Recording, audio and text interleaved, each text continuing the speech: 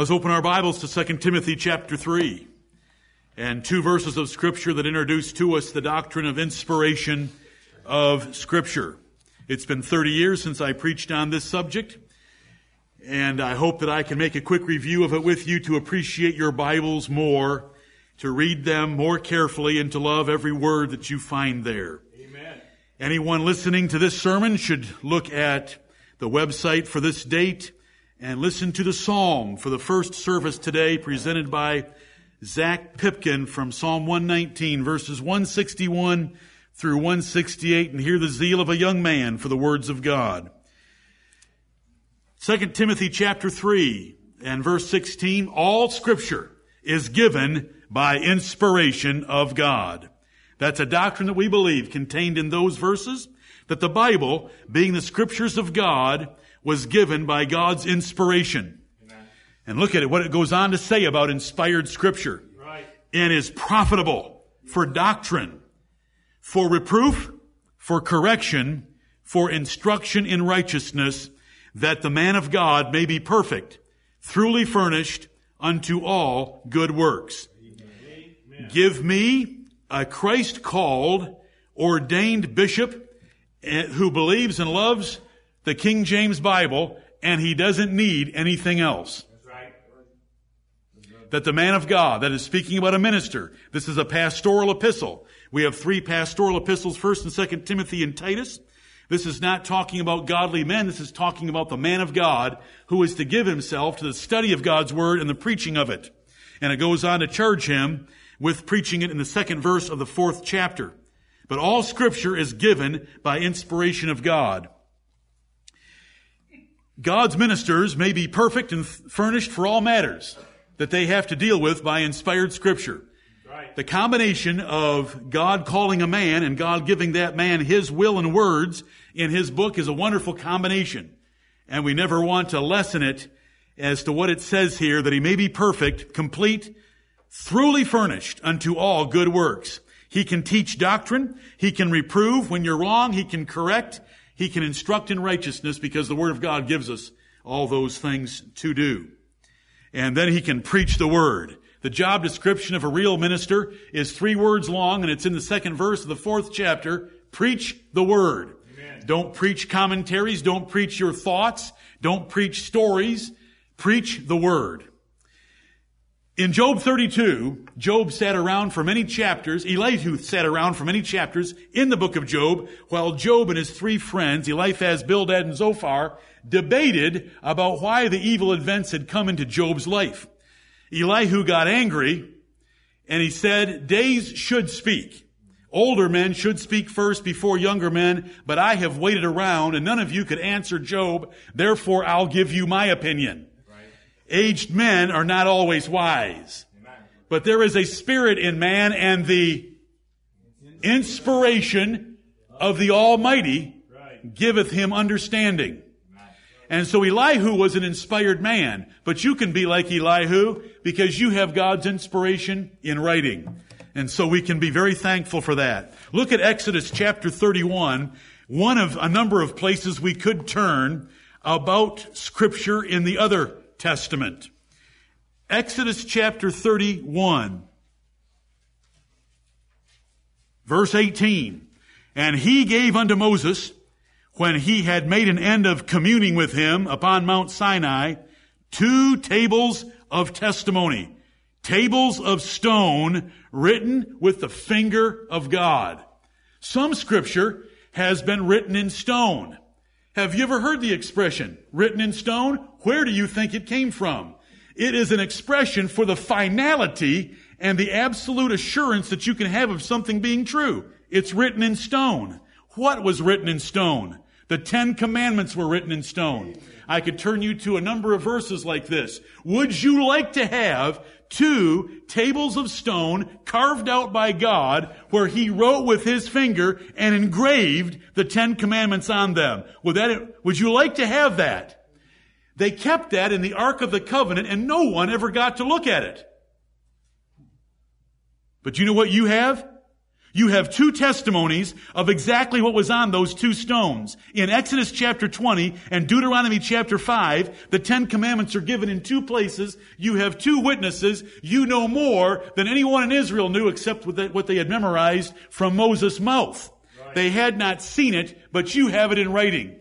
When you open this Bible, do you treat it, and I don't mean so much the thing, but the words in it, as the words of God, once written in stone, kept in the Ark of the Covenant for 1,500 years as God's words? You have them in your Bibles because God inspired your Bibles and put there what was on those stones. I hope you want to be like Elihu. Amen. I love the expression written in stone now. Just to think about the fact that God wrote in stone and we have what He wrote in stone. That's the appreciation of inspiration. A few thoughts to think about what the Bible can do for the man of God, what the Bible can do for you, that you have the privilege of knowing what was inside the Ark of the Covenant because it's in those two chapters of your Bible. Now, when we say inspiration, what do we mean? Let's define the term of this theological word that is found in the Bible. You know, it's in the Bible there in 2 Timothy chapter 3, and it's in the Bible in Job chapter 32 and verse 10. The English word inspire, in, is from a Latin word in. Okay? And spare is from the Latin word means to breathe. So inspiration means breathing in. To be inspired is to be breathed into in a literal sense. In a figurative sense, the word inspiration means to infuse a thought or feeling into someone or thing as if by breathing, or to animate or actuate by some mental or spiritual influence. To inspire. So the Bible says all Scripture is given by inspiration of God, and you could say all Scripture is God-breathed, because God breathed it into men. God actuated them and moved them, and we're going to define this more carefully in the moments to come, but I want you to think about the word inspiration. It means God-breathed. And so Scripture, all Scripture is God-breathed. All Scripture, God breathed into men and they wrote down what you have in your laps. Amen. And we should be so thankful for this book. Zach was thankful for it. Amen. We want to be thankful for it. I appreciate your zeal for the words of God. Are we ever going to drag him out of Psalm 119? We're going to have to give him 22 opportunities for the 22 sections of 8 verses that make up that chapter. Because it's all about the words of God and they're all exalting Scripture. The action of inspiring is given to God. What did Elihu say in Job 32 and verse 10? Who giveth man inspiration? The inspiration of the Almighty. And in 2 Timothy 3, all Scripture is given by inspiration of God. It is God that breathes in. It is God that gives and reveals and transmits truth to us that we in turn are able to read off these pages because He gave them those words to 40 men that wrote them down for us. Look at 2 Peter chapter 1, where hopefully you read last evening. 2 Peter chapter 1, verse 19, we have also a more sure word of prophecy. I'm thankful that in 1984 and 1983, the year leading up to when I was ordained, the Lord convicted me, and impressed me with this 19th verse and the first few words so thoroughly. I can only tell you that He just got a hold of me with the more sure word of prophecy. And listen, for a man that's about to be ordained and your job description is preach the word, I better have a word to preach. Right. There's so many competing versions out there. I'm thankful for God convincing me and us and others around us of the King James Bible. But notice, in verse 19, we have also a more sure word of prophecy, where the Apostle Peter compares the written Scriptures to having heard God's voice from the excellent glory when He was on the Mount of Transfiguration with the Lord Jesus Christ, Elijah, Moses, and James and John. We have also a more sure word of prophecy. And this is to us all right now. Whereunto ye do well that ye take heed. If you take heed to the things of Scripture, like Joel gave thanks for earlier in this assembly, you do well. If you want to do well in your life, take heed to what Scripture says about every part of your life. And how should you do it? As unto a light that shineth in a dark place.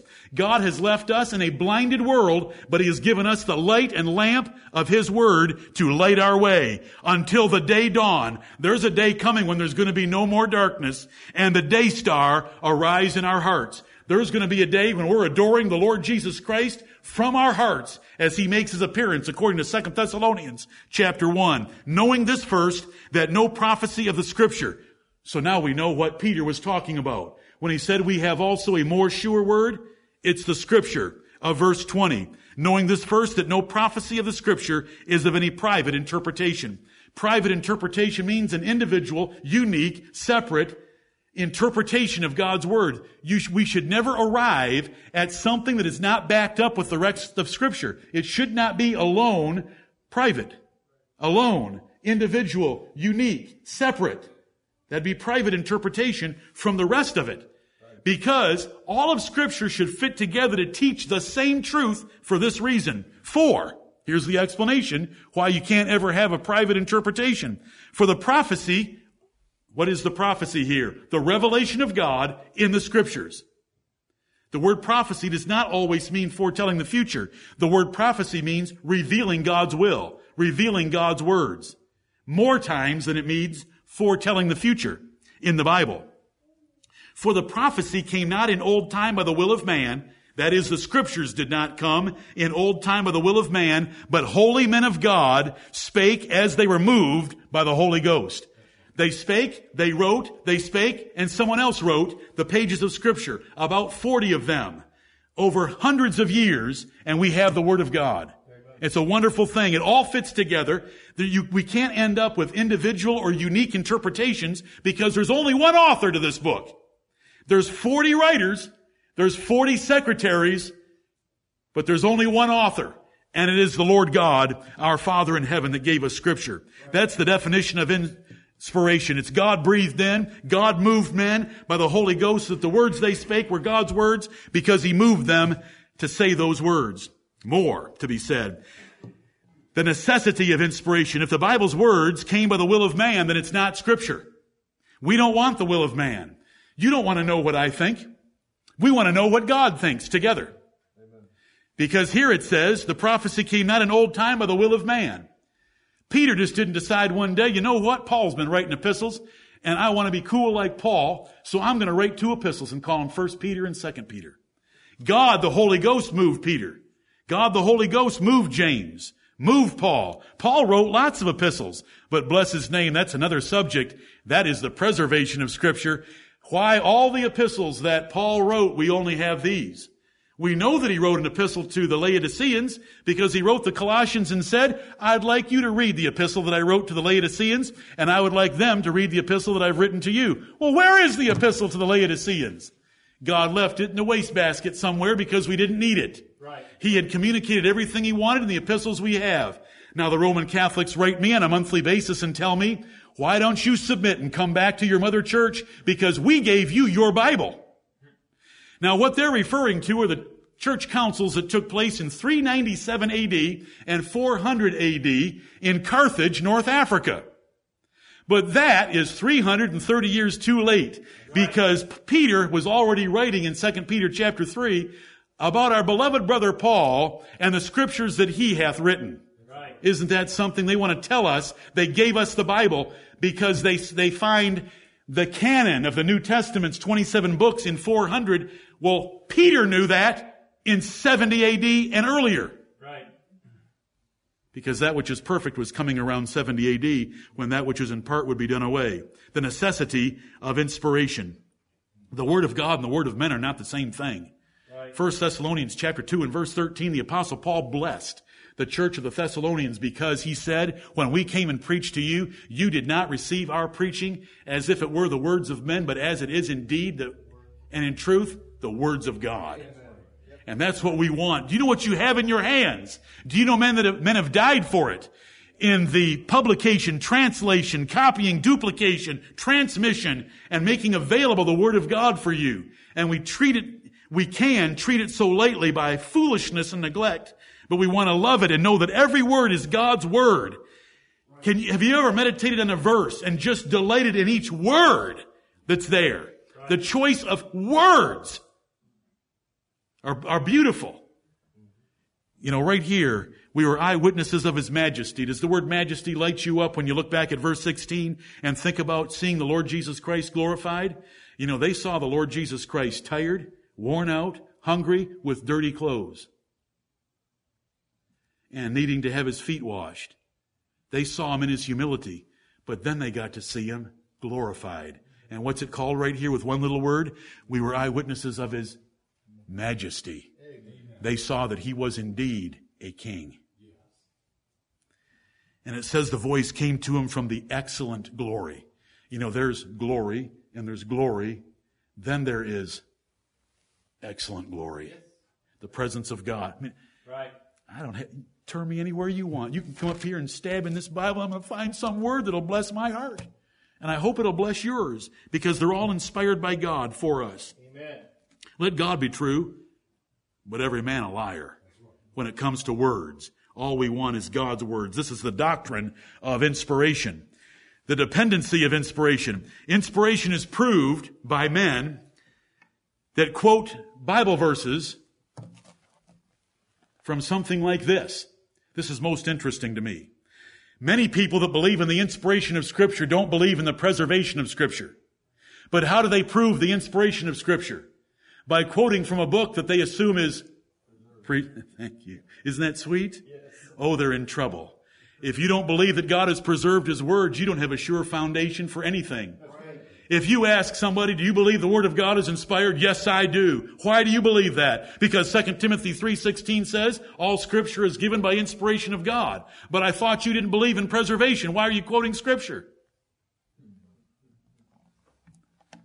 God's made foolish the wisdom of this world. Right.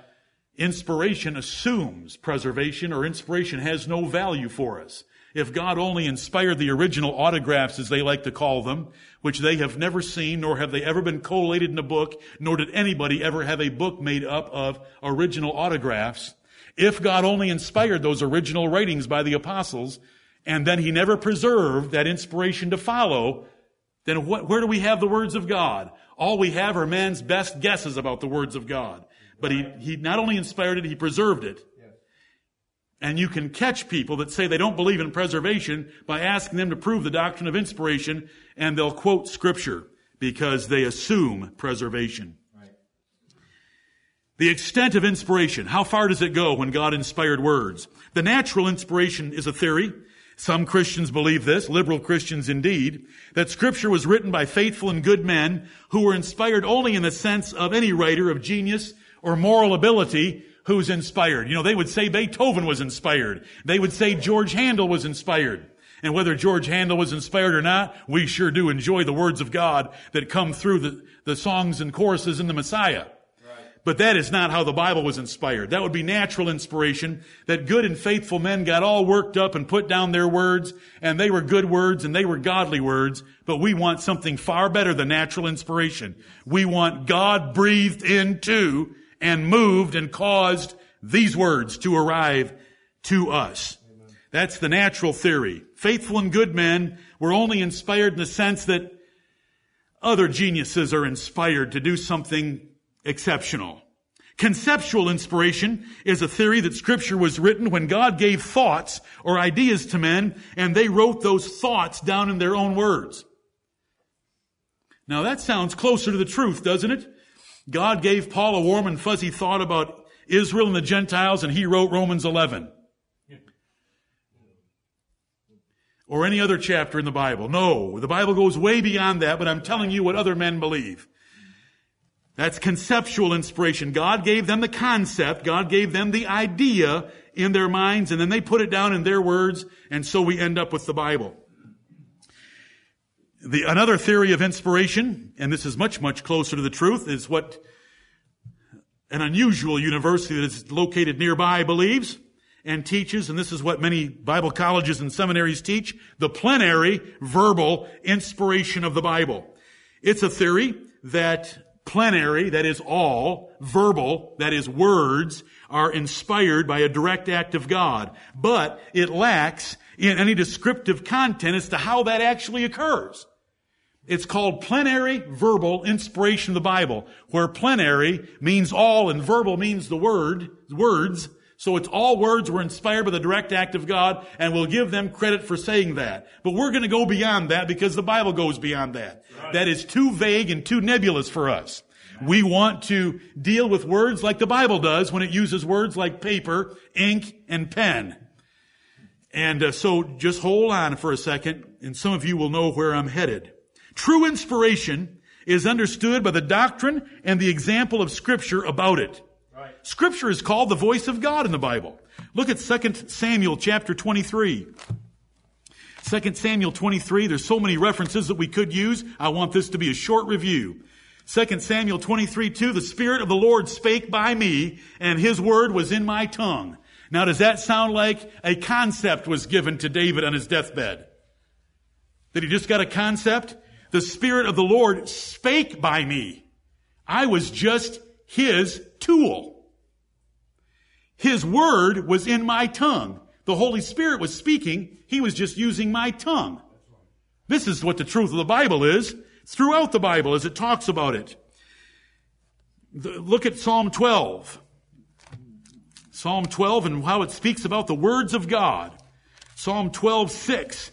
The words of the Lord are pure words, as silver tried in a furnace of earth, purified 7 times. These aren't the words of men. It's not the concept of God. It doesn't say in Psalm 12:6, the concept of the Lord is a pure concept. It says the words of the Lord are pure words. And we love the words of this book. All of them.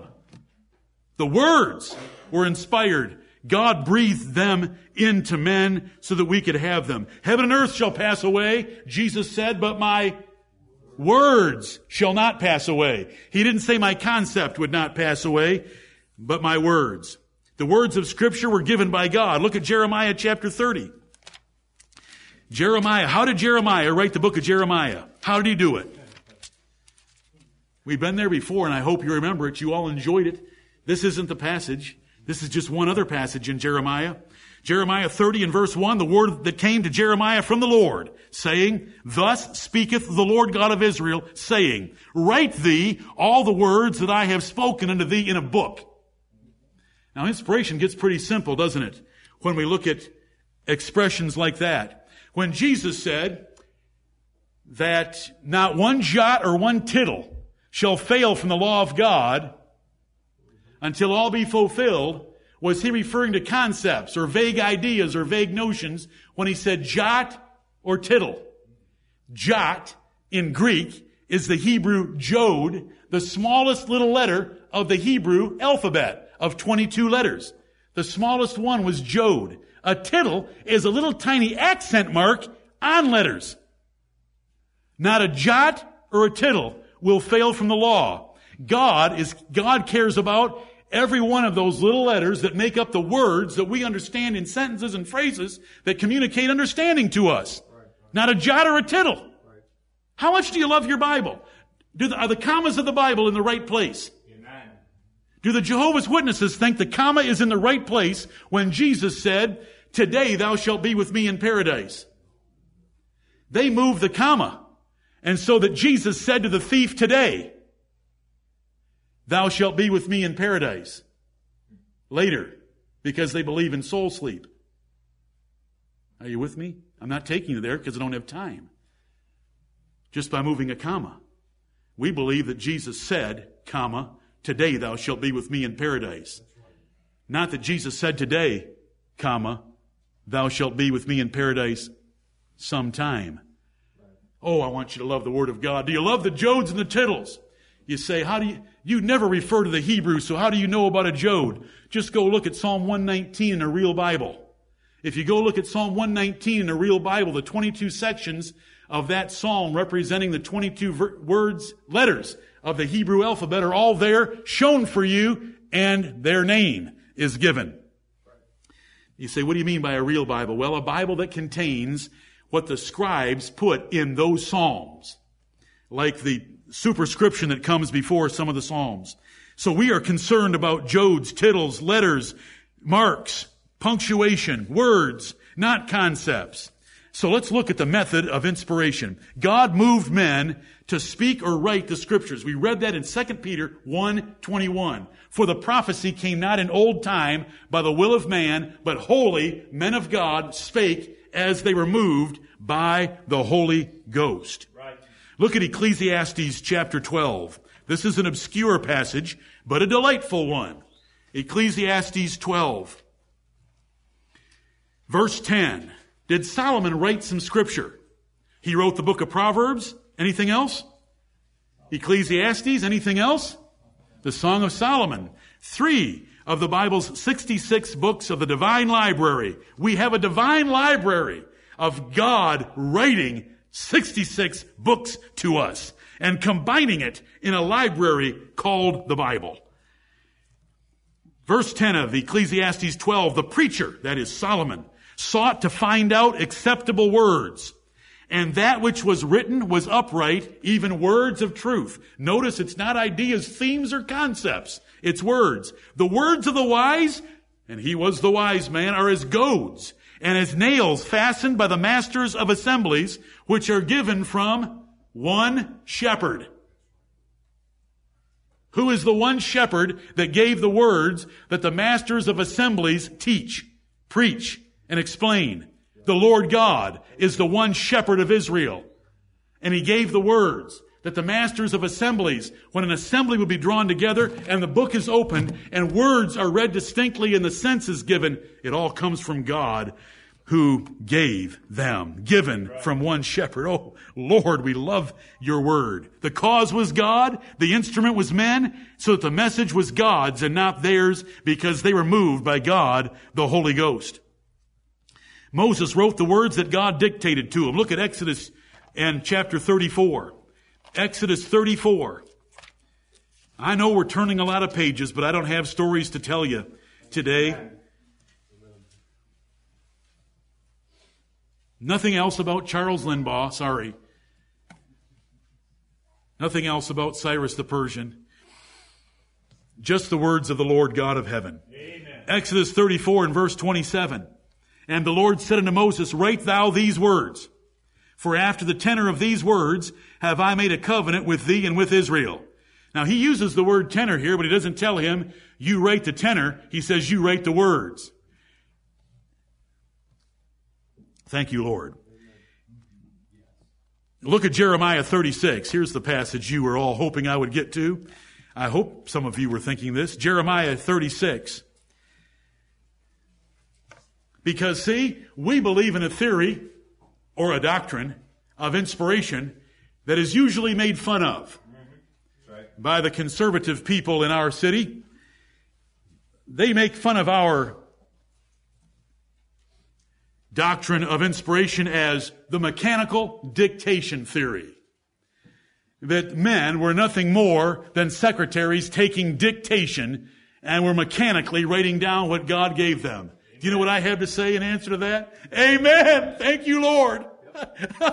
Mechanical dictation theory? You mean to say that Paul and Peter were only mechanical secretaries writing down what God told them to write down? That is right. Call it mechanical. Call it dictation. I love that. God dictate. Can I prove that in the Bible? Now, it's not the word dictate, but it's a word that means dictate. It's my favorite psalm. It's Psalm 45, and David said, my heart is inditing a good matter. Go look up what the word indict means. My heart is dictating a good matter. Now, David already told us, the Holy Spirit spake by me, and his word was in my tongue.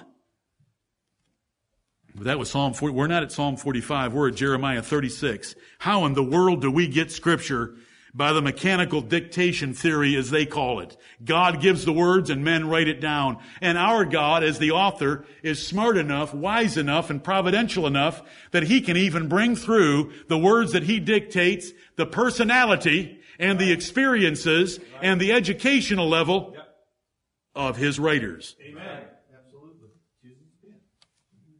Because they were men that he chose and they were holy men, and he moved the Holy Spirit inside them for his words through each of them. Amen. Jeremiah 36 And it came, verse 1, it came to pass in the 4th year of Jehoiakim, the son of Josiah, king of Judah, that this word came unto Jeremiah from the Lord, saying, here's the instruction from the Lord. Take thee a roll of a book, and write therein all the words that I have spoken unto thee against Israel, and against Judah, and against all the nations, from the day I spake unto thee, from the days of Josiah, even unto this day. Everything that I have said to you, I want you to write down in the roll of a book. Somebody will say, well, how could he remember them? You need to go to John chapter 14, where God said the Holy Spirit will bring to your memory everything that I spoke to you. Right. When God chooses prophets and apostles, depending on whichever testament you're talking about, he enables them to remember the things that he spoke to them. If God is able to speak to men from heaven, he can certainly help them remember those things that he spoke to them from heaven. That should not surprise you when it comes to inspiration. Now, in this particular chapter, we have the words that Jeremiah wrote down burned up. So we've lost the word of God. And later, Baruch, the secretary of Jeremiah, was asked, what happened to the word of God? This is verse 17. They asked Baruch, saying, tell us now, how didst thou write all these words at his mouth? Now think about it. Jeremiah speaks words and Baruch writes them down. That's how Scripture comes. That's how God told Jeremiah to write the book of Jeremiah. Then Baruch answered them, and he wasn't altogether respectful, but they were getting what they wanted to hear. A little sarcasm from him. Baruch answered them, he pronounced all these words unto me with his mouth, and I wrote them with ink in the book. Now, where are you having a mental breakdown on how inspiration occurs and where the book of Jeremiah came from? Right. Now, when you read that, Baruch answered, he pronounced all these words unto me with his mouth, and I wrote them with ink in the book. Do you have a problem with the mechanical dictation theory of inspiration? I don't at all. That sounds about as mechanical and as dictating as it could possibly sound. That is how we got Scripture. Is that exciting to you? Do all of a sudden you like a man named Baruch? Jeremiah spoke all these things, all these words. No, I almost said that cursed word that starts with T and has an ing in it. Things. Words. God spoke words to Jeremiah. Jeremiah pronounced them with his mouth. That is the part of our bodies we use to pronounce. And Baruch wrote them with ink in the book. And so we have Scripture. Oh, thank you, Lord, for all these things you've shown us. We love Scripture. Look at Psalm 45 and verse 1. I just mentioned it a moment ago. We're going to pass over it very quickly. I just want you to see it with your eyes so that you can appreciate some ink that was written in a book that has God's words. Psalm 45 and verse 1, my heart is inditing a good matter. The Spirit of the Lord spake by me, David said in 2 Samuel 23 and verse 2. I speak of the things which I have made touching the king. My tongue is the pen of a ready writer. I'm just taking dictation. God's putting the words in me. I have them in my tongue. I can write them down or I can speak them, pronounce them with my mouth, and someone else can write them down with ink in a book. Did the Apostle Paul write his epistles? Or can you read some of Paul's epistles and at the end, he will give credit to the secretary that wrote the words down with ink in a book after Paul pronounced them with his mouth. I, Tertius. You can find him.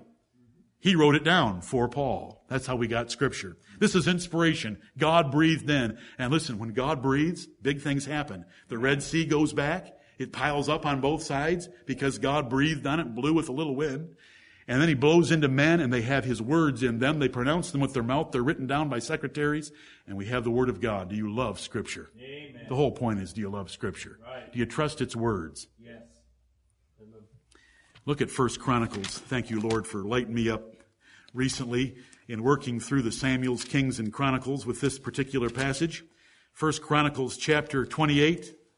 Oh, when you read the Bible, does the Lord light you up sometimes? Do you land in a verse that you may have read 5 times, 50 times, and you knew it was good, you knew it was true, but all of a sudden it's fresh and new and it just lights you up? Yep. What a book. 1 Chronicles 28. Now, David's telling Solomon how the temple has to be built, and it's rather complex. But all the intricate designs and vessels and utensils of the temple. All this, said David, 1 Chronicles 28:19, all this, said David, the Lord made me understand in writing by his hand upon me, even all the works of this pattern. I didn't have a blueprint to look at, and I didn't take designing classes in school, but the hand of the Lord was mighty upon me and caused me to give Solomon a blueprint for how that house was going to look. Right. Now that is pretty complex information being conveyed. Mm-hmm. All this, because you got to read the context. When he says all this, do you know what he's talking about? Some of the most one of the most magnificent buildings ever. I was lit up this week and last week and this week and last week and this week by David and Solomon and their obsession to make the house of the Lord, the temple of God, unbelievably beautiful.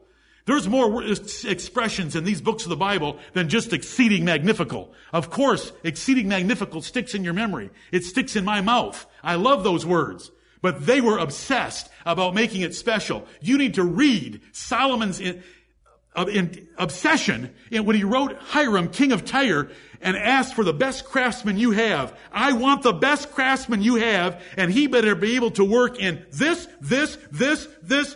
and this. And I want your trees because they're the best. And I want you to find the best marble. Because this palace isn't for men, it's for God. Right. And he says other things that are just wonderful. And, you know, here is the blueprint for the temple of the Lord. And the Lord made me understand in writing by his hand upon me. So there David is writing out while the Lord made him understand what he was writing. Then he could hand. Have you ever seen a blueprint of a major commercial construction project? And the multi-pages of all the different things that are going in there? David handed that to Solomon. Where did it come from? The Lord's hand was upon me. Amen.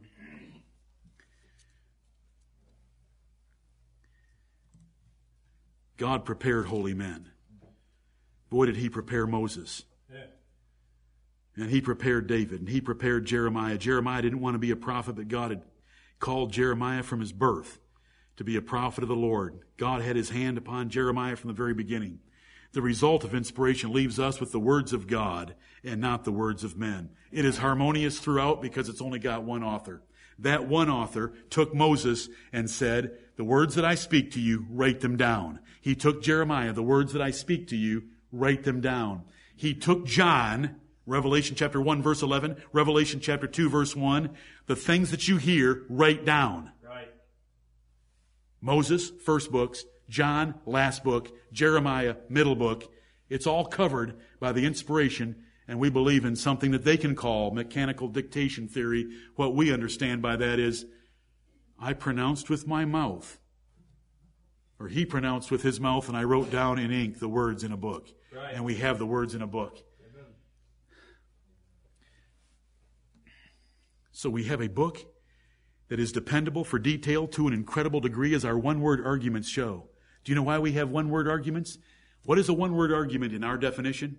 It means that in the New Testament, Jesus, Paul, or Peter took an Old Testament word, they're called one-word arguments, one word, and made an argument from it. Right.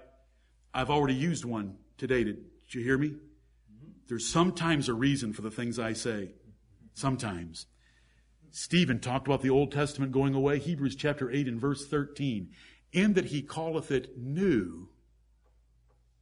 Where did that word new come from? Jeremiah chapter 31. An Old Testament use of the word new. In that he calleth this covenant of Jesus Christ new. Then the other one of Moses is old. And if it's old, then bye-bye. One verse, one word, one argument, because God gave the words, and we can depend on every single one of them. Yeah. But what if the word is italicized? If the word is italicized in your Bible, what does that mean? The King James translators were proving to you that they were honest men by telling you there is not a word-for-word translation from the Hebrew or the Greek for this word. We had to interpolate it by our understanding of those languages. It is a helper word in English, but we had to use it to fill out the sense. It is not there in Hebrew or Greek in the word form. It's there in the meaning and the sense of how that word is to be understood. Are you with me? I'm not going to spend any more time on it. Does the Bible have a one-word argument from an italicized word? I am the God of Abraham, Isaac, and Jacob. Jesus Christ argued from I am the God of Abraham, Isaac, and Jacob that when he said those words to Moses 400 years after Abraham died, for him to use the present tense I am about Abraham meant that Abraham's spirit was still existing somewhere and God was still his God, because God is the God of the living, not of the dead. But that word am is Exodus chapter 3 and verse 6, and it's italicized. How does that get you excited? I can't sit still when I find something like that in the Bible.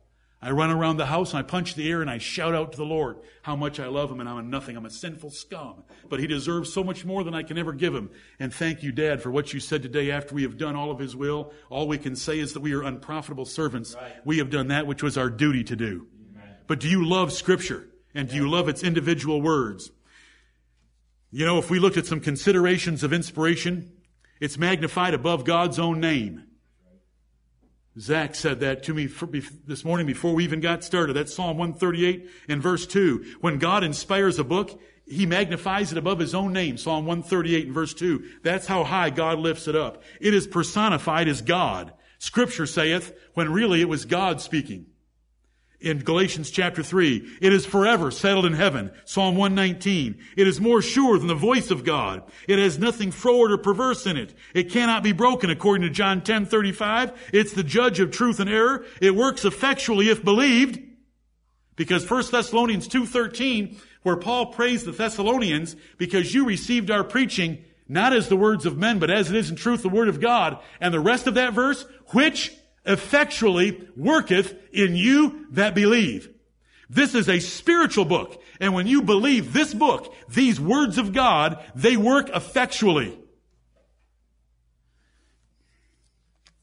It's necessary for man to live spiritually. Man shall not live by bread alone, but by every word that proceeds out of the mouth of God. Luke 4:4. It's scientifically, historically, prophetically, geologically, astronomically, and any other way you want to measure the Word of God, accurate to an amazing degree. And by an amazing degree, I didn't use to an infinite degree, because we're not capable of measuring anything to an infinite degree. Right. All we can measure it to is an amazing degree. And it's amazing. Implications of inspiration. Paraphrases are not Scripture.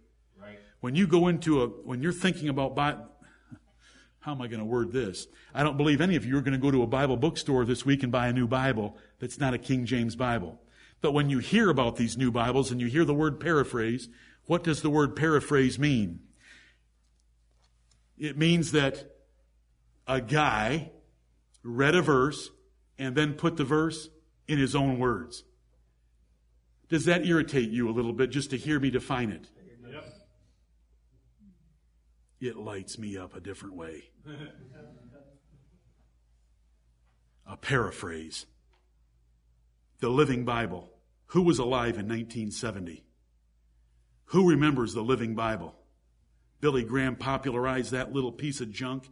That's a little novel written by Kenneth Taylor, who was a businessman in Chicago, and on the train to and from work every day, he would read the American Standard Version of 1901. He would read a verse and then put it into his own words. He'd read a verse and put it into his own words. What does that bother you? I want it to bother you. I want in the future of this church, children, does that bother Joshua, does that bother you? We want God's words. We don't want Kenneth Taylor's words about God's words. That makes his book a novel. How about the Message that came out in 2002, 11 years ago? That's the purpose-driven man who promoted that Bible. That's Eugene Peterson, who wrote in idioms. It's so different from the Living Bible. You've got to read the Message. He just blew it up into a novel about the Bible. It's just a mess. It's called a paraphrase. They know it's a paraphrase. They call it a paraphrase. They know what it means. I read a testimony in preparing for this message by Kenneth Taylor. I can't remember right now whether it was Kenneth Taylor or Eugene Peterson. Kenneth Taylor did the Living Bible. Eugene Peterson did the Message. It may have been Eugene Peterson. He said, when I go into a church and anyone stands up in the pulpit and reads a verse out of the Message and says, these are the words of the Lord, my skin crawls. Oh, my skin crawls too, that you would even let that thing be published. Right. And call it a Bible and let people assume it's a Bible. He knows what he's done is wrong. Do you think he's going to withdraw that thing from public consumption? Dynamic equivalent translations are not technically paraphrases, but they take liberty like that. Dynamically equivalent, meaning we look at the words in Hebrew or Greek and we come up with an equivalent expression in English that's dynamic. It represents all the nuances of the Hebrew and the Greek, but it's in English instead of translating the words. That's the NIV. That's the Holman Christian Standard Bible. They admit that they're dynamic equivalent translations. They're not equivalent translations where they translate word for word like the King James Bible does, and when it can't translate word for word, it puts in an italicized word, a little helper word, to help make the sense of the word that it's translating, which is necessary in every language. What I'm talking about with paraphrases or these dynamic equivalent translations is a much greater degree of liberty of taking the words, getting a thought, and then putting them back in English. And if you read the Message, you'll know that the words of God have disappeared. It's all the words of men about the words of God. Then you don't have one-word arguments. Then you don't have the same authority. Then you don't have God spoke, Jeremiah heard, pronounced with his mouth, and the words were written down in ink in a book. When first hearing someone complain about the these and the thous, might you agree with them that if we could get rid of the these and the thous, the Bible would be easier to understand? I hope you won't. I've taught you before. It's on our website. Why dumb down the King James Version from the Hebrew and the Greek in the second person pronouns? The King James Version with its these and thous is more accurate than any other English translation, right, because the Hebrew and the Greek have the distinction between singular and plural in the second person pronouns. See, we just have you. If we're talking to one person in the second person, or we're talking to 10 people, we say you. But in the Bible, it's ye for plural or thee for singular. It's more accurate. And they want to make fun of these and thous. But God ordained to use Hebrew and He ordained to use Greek, and both of them have that distinction. And High English, which is the language this Bible was translated in. Men didn't speak in this language when this Bible was written this way. It was written in High English. And High English has that distinction of the these and ye's. If it's a T pronoun, it's singular. If it's a Y pronoun, it's plural. That's an incredible value in reading through the Bible and understanding how things are being expressed. If we alter these and thous and get rid of them, we dumb our Bible down to modern English. We take away the accuracy of the Hebrew and the Greek that the Lord's given us in our King James Bibles, and it takes away the reverence that the Bible has with these and thous in it, because these and thous separate it from the common language that we speak to each other. We don't want to speak about God in the language that we use with each other. We love it to be an elevated language which God's given us in our wonderful Bibles. Amen. What's the conclusion? Look at Deuteronomy 29:29. What a text. Amen. Deuteronomy 29:29. The secret things belong unto the Lord our God. We should not exercise ourselves in matters too high for us. There are secret things the Lord's doing in the earth. There's billions of them. There's an untold infinite number of them. And they're all His. The secret things belong unto the Lord our God. But those things which are revealed belong unto us and to our children forever, that we may do all the words of this law. The words of the living God are in the Bible, and that is what God has given to us as a heritage for us and our children and our children's children. The words of this law to know what we ought to do in our lives, and the secret things belong to God our Father, who has foreknown us from eternity, and He is going to arrange all those things for our best benefit. Right. We just need to take care of business at home, and that is what has been written. We can take rules of study like 1 Corinthians 2:13, where it says comparing spiritual things with spiritual. And when you look at that verse, the things that are under description there are the words which the Holy Ghost teacheth. So when we find words in the Bible and we want to know what that word means, look elsewhere in the Bible where that word is used, and the Holy Spirit will give you a definition to give you understanding. When we find the word salvation, the Holy Spirit has taught us that there's at least 5 phases of salvation. There's actually more if you want to get into the carnal, natural salvations of God delivering us in childbirth and all sorts of things like that, or salvation from an army, or salvation from thirst or hunger. That's another category, but the Holy Spirit has taught us that. Right. Because they're God's words. There's no word in our King James Bible. We believe it by the faith, fruit, facts, and fools, that this is God's word, and every word in it God has put there for a specific purpose. We don't want to alter a single one of them because it will corrupt the internal integrity of a book, all of which its words are tied together by one author, right, so that we can compare those words in it. Not a word. We can preach based on Nehemiah 8:8. So they read in the book, in the law of God, distinctly and gave the sense. Amen. Because we have God's words. We can rightly divide the word of truth because God's words, that if He uses them, and in this time He uses the word, it's talking about this thing, but this time He uses the word, it's talking about this thing, then we can divide. The Holy Spirit has 2 senses of this word. Sometimes it's this, sometimes it's this. We tell by the context around that word. Just like you did in 3rd grade spelling bees. Teacher, please use it in a sentence.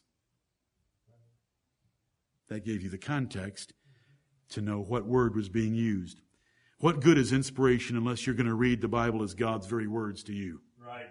What does it matter? You have a holy book that you get to take home today. It is so easily obtainable. It's so wonderful. It has so much fruit tied to it. It says such glorious things in it. It has all the instruction for every part of your life. There isn't any part of your life this Bible doesn't deal with. There is no part of the past that you need to know about that it doesn't deal with. It's got Alexander the Great, Cleopatra, and the Lord Jesus Christ. It's got the future told to you of what's going to happen. We're going to get a new heaven and new earth, and all the creatures of this world are now under the bondage of corruption of sin. It's going to be lifted. This book tells it all. It's got proverbs. It's got philosophy. It's got history. It's got songs. It's got apocalyptic literature. It's got doctrinal argumentation. What a library.